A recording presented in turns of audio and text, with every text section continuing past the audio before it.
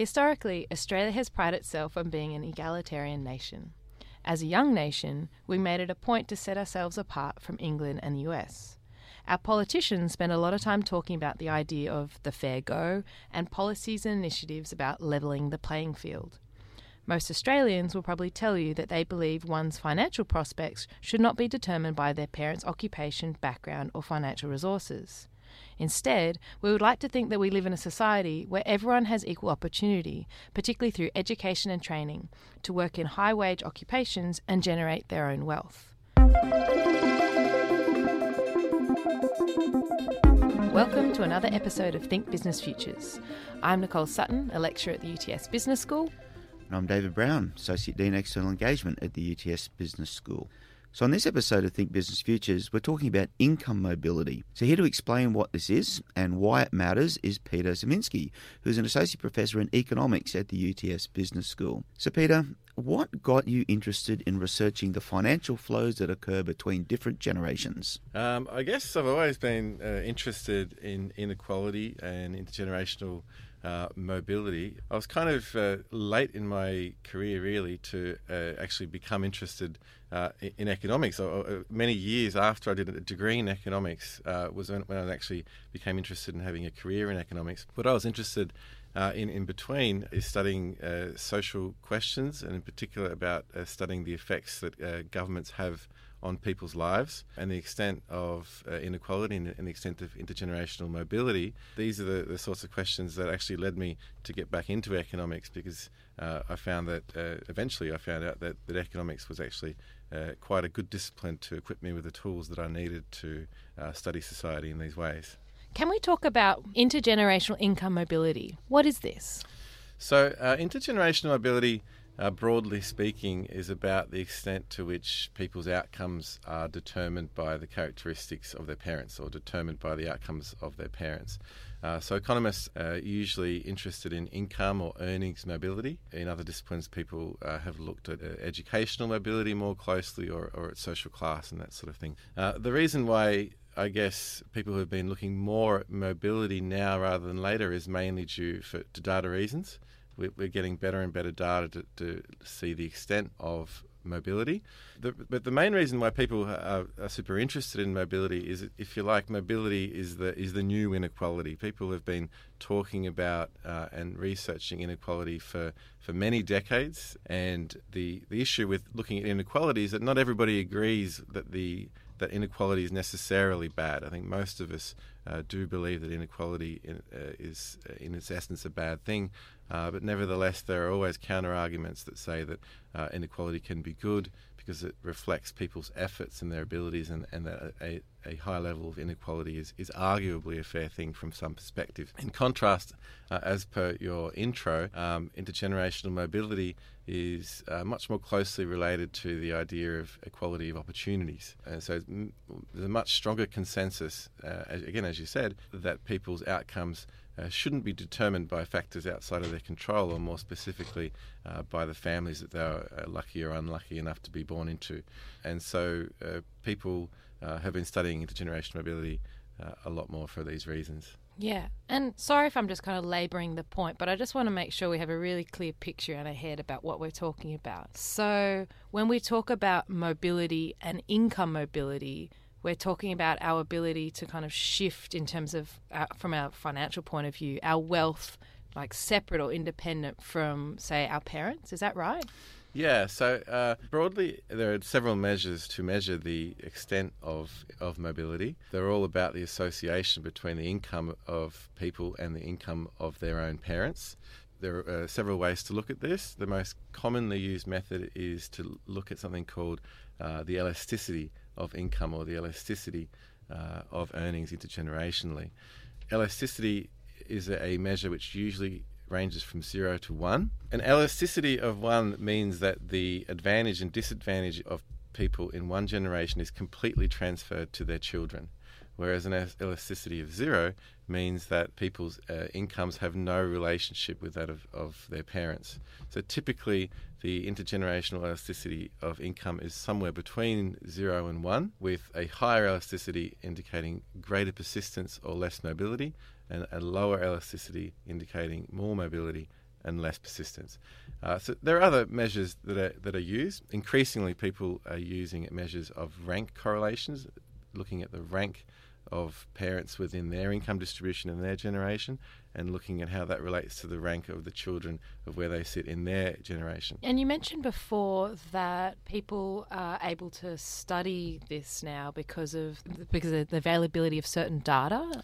Is that right? Yeah. So ideally, what you'd like to study this perfectly is to have the lifetime income of 2 generations of people in a given country, a given society, linked at the individual level between children and their parents. Now, very few countries have got that. We don't have that. And so what people have to do is to make the best of what they can with the limited data that are available. In Australia, we don't even have a large data set, a administrative data set currently available for the lifetime income of 1 generation, let alone of 2 generations.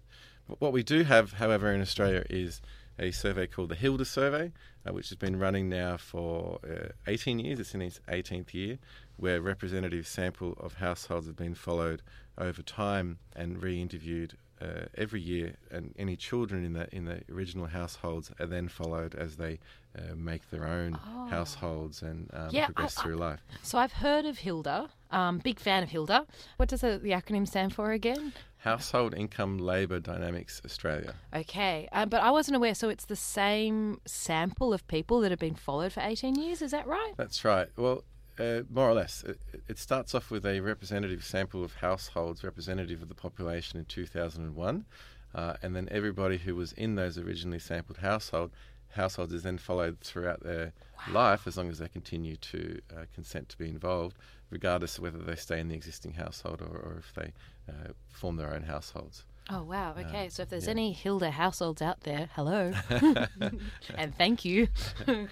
Looking at the data that you're able to get from the Hilda survey, you have been able to measure some income mobility or this intergenerational elasticity in Australia. Is that right? Yeah. So we've done a couple of different studies using the Hilda data, using a couple of different approaches to try and get around the shortcomings that are still there in the data, despite how great Hilda is. I guess the punchline out of our studies is that Australia is not particularly mobile in an international perspective, and we're not particularly immobile either. We're not this sort of egalitarian country that we'd like to think that we are. We don't have this outstanding equality of opportunity, but we're not that bad either. We're certainly more mobile than the US, and we're certainly less mobile than the Scandinavian countries. But this, I guess, emerging understanding that we have about this question of mobility is really only quite new. And we're only really just starting to study it. Soon there'll be more studies that will come out which are using newly available tax data, which is far more comprehensive, has much greater coverage of the population, and that picture will continue to develop. But nevertheless, our first estimates and our first couple of studies are really kind of just scratching the surface.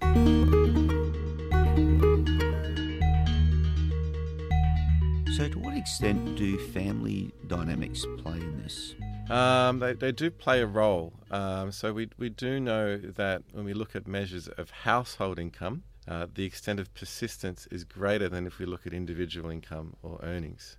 And the reason for that is that people who come from higher income families are more likely to live in couple families, especially in the period of which we measure them in the Hilda data. The other thing that happens is that people from high income families tend to partner up with people who are more likely to work, and people from low income families tend to have their children earlier.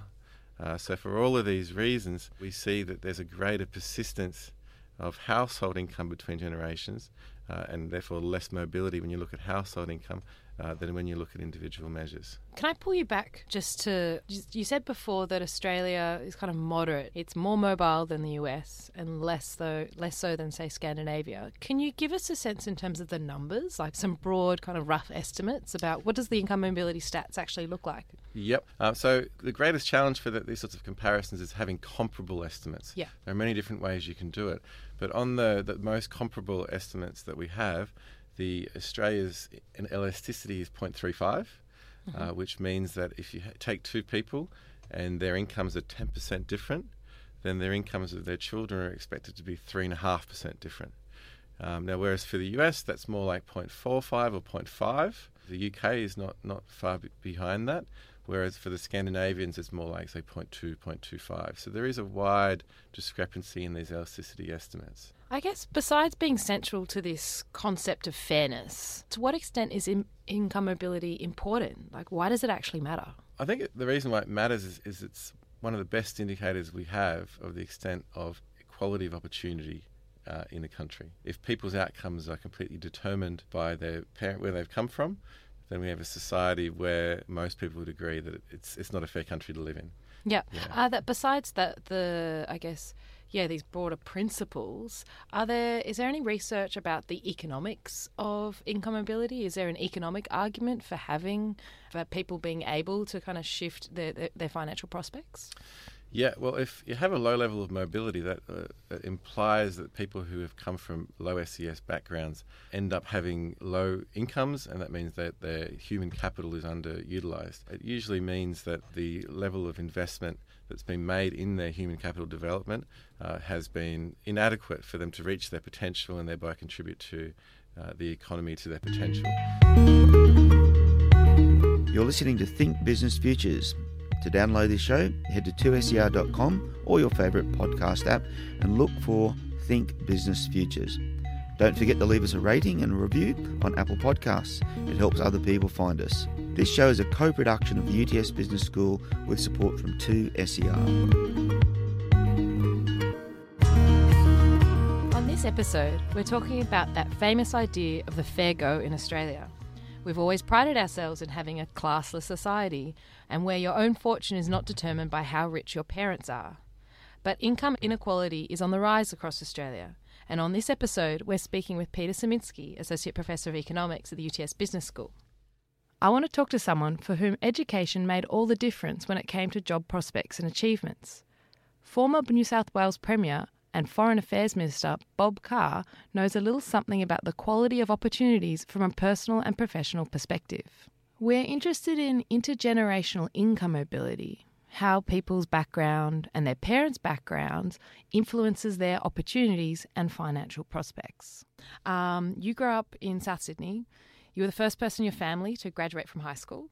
Can you tell us a little bit about the influences that shaped your trajectory from these relatively humble beginnings to New South Wales Premier and the Foreign Minister for Australia? Well, that's a really tough question. I grew up, as I say in my book, Run for Your Life. I recall growing up in South Matraville on a new release area, fibro house, outside toilet, no sewerage. They collected the pan twice a week. It was a working-class household. My father was a train driver, so there wasn't much disposable income. In that Australia, working-class Australia, with a limited services sector, an industrial economy, very largely in urban Australia, things were very different. The way ahead was to capture that kid's interest in the world of reading and books and schooling. And I was lucky that that world caught my attention.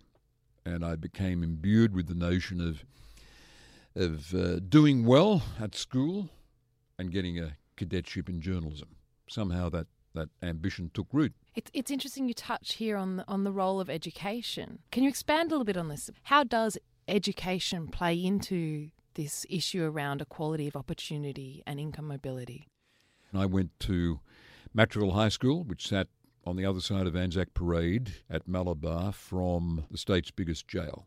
And on the other side of the neighbourhood, there was the smelly old industrial area with tanneries and chemical works and the Bunurong power station. But there were a few sparks. There's a lousy curriculum. I had to do woodwork and technical drawing for 3 years and a year of metalwork. But there was an English teacher who came in at the start of our 4th year at school with a box of her own books. She said, "You're now growing up, you should read books like these." And there's Evelyn Waugh and Jane Austen, George Orwell. And that was the sort of spark I wanted. And the other thing that opened me to the world was the ABC radio on at home and the Sydney Morning Herald, which we subscribed to. These things, these influences invited me to conceive a preposterous ambition as a 15-year-old that I'd make a future for myself as a career politician. What was the next steps, though? The next step was to get the sort of education I thought that was needed for me to speak like my childhood hero, Gough Whitlam. He was my hero, and I thought one needed to be educated as he was, to speak clearly and distinctly, and to know about the big complex things that politicians spoke about. And to do that, I'd need to go to university, but at university I'd need to make contact with the Labor Party machine. It was one thing to be in a local Labor Party branch, but my ambition was such that I wanted to get into Parliament as soon as I could. We talked a little bit about your education experience, and I'm going to shift gears a little bit here to a bit time later, in the sense that as Premier, you were called the Education Premier. And it's kind of interesting, the time that you presided over the education system and in the capacity of the Premier, I was actually at primary school, high school and university. So I, in fact, are kind of the product of the system that you presided over. So I'm interested in understanding what sort of initiatives did your government do that shaped my prospects? So if you were at high school studying the curriculum that I was able to shape as Premier, you were gifted with the best curriculum in Australia. It's by common acknowledgement. It had a range of vocational subjects, but when it came to academic subjects, it was the most rigorous and substantial. Every other state in Australia abolished history, for example, and absorbed it into a general study called human society and its environs. We kept it history, a distinct discipline. We also, did you do extension subjects? I did. Well, extension English and extension history were introduced in my time. Mm-hmm. And I was very proud when I heard that this really was university level. And when I saw the figures that showed youngsters enrolling in extension English because they wanted to do it at the most demanding level, I thought of my time back at Matraville High School, where I didn't have the opportunity of studying at honours level. I didn't have the opportunity. It wasn't the policy of the school. Back to your primary school years, it wouldn't have been the case with you, but there would have been youngsters falling through the cracks because they couldn't keep up with the rest of the class in reading. My initiative, and I'm proud of it to this day, was to introduce reading recovery teachers, to go in and coach youngsters having difficulty when it came to that most fundamental of all skills, being able to read. Yeah, okay. So coming back to this idea around the curriculum, Yep. Why was that so important? I thought what was studied, what's on the curriculum, was fundamental to good education. I'd had the experience in a mediocre high school, despite good teachers and a committed principal who I admired. I had the experience of being bored too often. Bored because the subjects were subjects I had no aptitude for and was never going to be any good at. And because the subjects I was good at, I wasn't able to study at the most demanding level. Why has learning got to be rendered boring? Back when I was at school, there was no exciting way of teaching science. And if you think the opportunity today of beginning with climate change and peeling back and looking at the science that feeds into this living reality of climate change, there you can dramatise a subject that was all dull formulae, boring as batshit when I was at school. Shifting up a gear even further. So education is a driver or can contribute to creating these equal opportunities for everyone, regardless of their background. But why does having equal opportunities within a society, why does this matter? Well, if you haven't got equal opportunity, if you're disadvantaged because of where in a city you live and what the income level of your parents is, then we're asking society to live with a servant class, as in so much of the United States. Let's go back to Peter's research and see what it says about the link between tertiary education and income. So, education is often viewed as the great leveller, one of the key mechanisms for enabling social and economic mobility, and as providing opportunity for people regardless of their background. You've recently investigated the role of education in Australia, again using the HILDA data. What did you find? Well, education is obviously one of the biggest factors in this whole field of research, whether we're looking at inequality or whether we're looking at intergenerational mobility. One thing that's, I think, important to think about is that education is in some ways part of the problem as opposed to necessarily just part of the solution. By that, what I mean is that people who come from high SES backgrounds tend to have higher levels of education, and therefore they have higher levels of income as a result of that. So in our work, we found, when we looked at a very broad measure of family background, that education explains approximately 30% of the intergenerational transmission of advantage between generations. So that's a kind of for most people, quite a different way to think about the role of education in all of this. But it isn't just a solution. It is also a transmission mechanism. It is therefore kind of part of the problem or part of the one of the mechanisms of intergenerational transmission. Yeah, so it actually enables kind of elite, and I kind of use this term, elite people to stay elite by enabling them to be able to access higher quality education. Is that the idea? Well, in particular tertiary education. I think that's the biggest, most easily measurable measure of education that's relevant. And when people have looked at cross-national comparisons as well as changes over time in the US, the level of mobility is strongly related to the returns to tertiary education. So when the labour market returns to tertiary education are high, that's strongly associated with there being greater persistence of advantage. Again, because people from high SES backgrounds tend to get more education, and when that higher education matters more, then that increases the level of persistence in the economic outcomes. So from a number of different perspectives, higher education can be seen as one of the main mechanisms which we want to challenge, I guess, as a society of this persistence of advantage and disadvantage.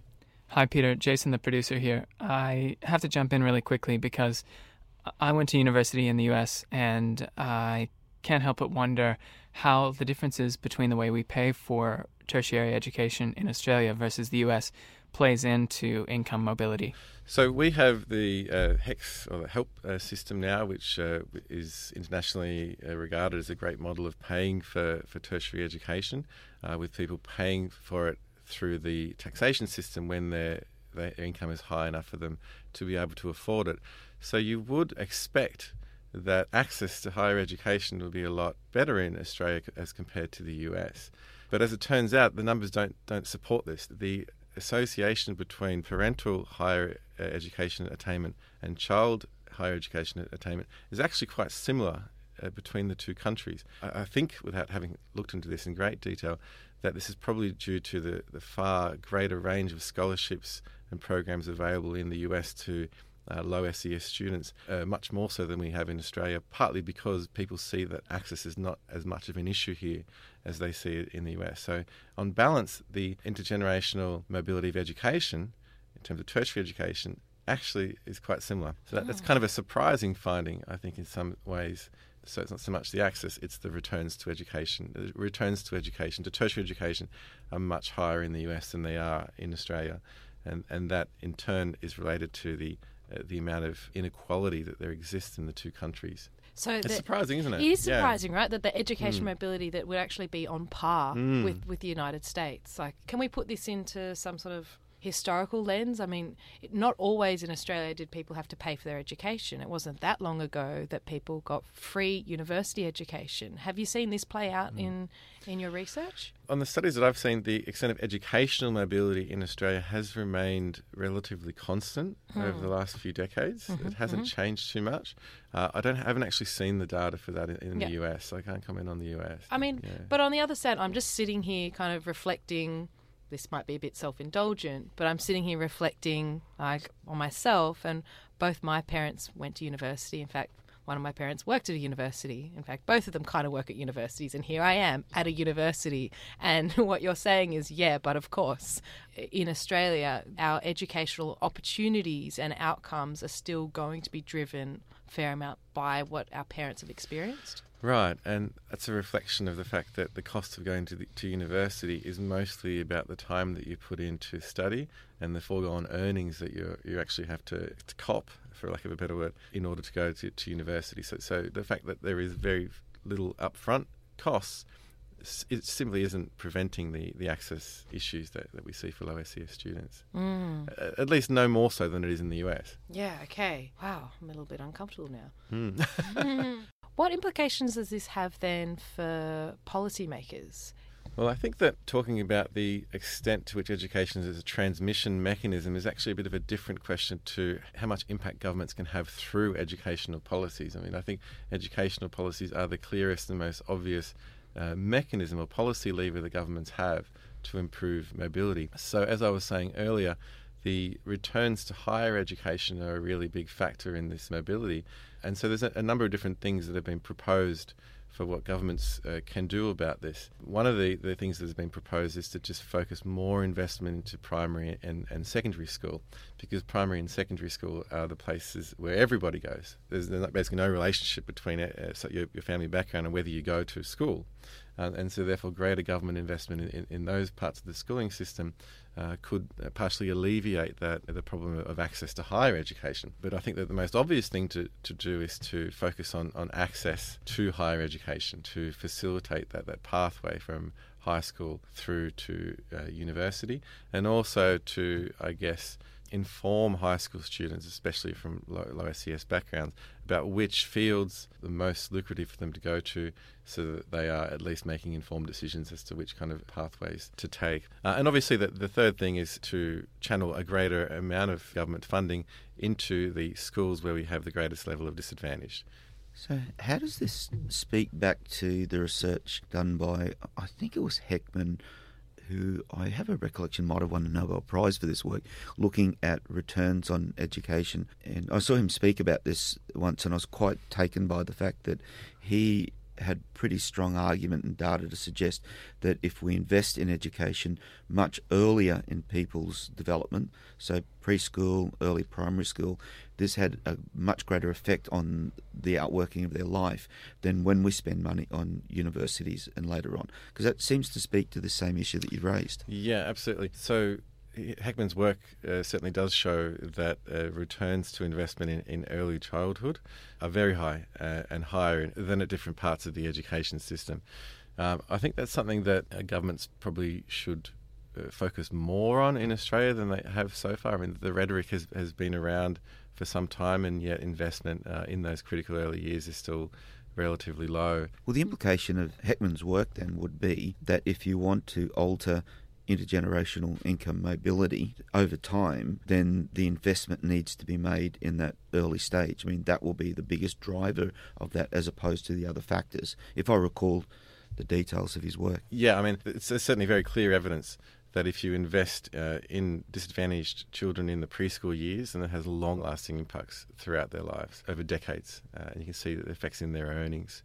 So it is kind of in some ways a clear finding for policy that improving the lives of disadvantaged kids through education should start at those early ages. Speaking of interventions and researching interventions, one of the things I'm interested in understanding is what does it mean to kind of to research this and to gather evidence about the effectiveness of different interventions, and what are some of the challenges in evaluating the effectiveness of different policy interventions? I guess one of the criticisms or one of the arguments against the Gonski-based funding model from the coalition government was that there isn't much evidence that pouring money in, if you like, into disadvantaged schools actually translates to better outcomes for those schools. And I have some sympathy for that view because we really do want to invest our money in the right ways, on the right programs.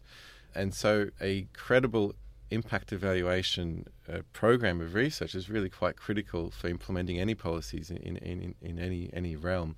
Now, the problem with evaluating the effectiveness of a study is that you need to know what the counterfactual is. If you implement a specific program, you need to have a good sense of what would have happened if you didn't implement that program. And that sounds kind of easy and obvious, but in practice it's not that easy. Is this a little bit like in medicine they have randomised control trials, you know, where someone gets a drug and someone gets a placebo, and so then you can see the difference of the effect of having the drug versus not having it. Is that similar to what you're talking about? Absolutely. So the gold standard in medical research for causal evaluation is exactly that. It's a randomised controlled trial, or it's a systematic review of randomised controlled trials. The same principle really operates within education or within any other realm of policy. If you really know whether something works, the best way to find out is to run a proper randomised controlled trial.